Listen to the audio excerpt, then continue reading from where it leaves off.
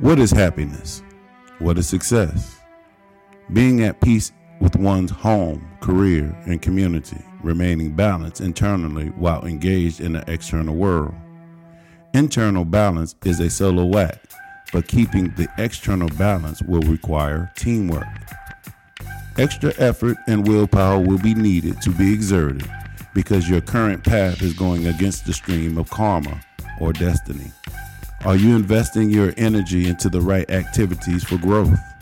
Taking on more than you can handle leads to heavy burdens and exhaustion, even though you think you can handle it.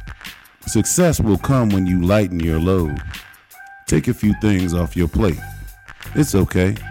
Others need to eat too. Having less burdens, carrying a lighter load will allow you to turn back, going with the current of karma rather than against it. It's time to re-engage with the world from a new perspective, meeting new people and going to new places. The time to move forward is now. Know thyself, balance your energy.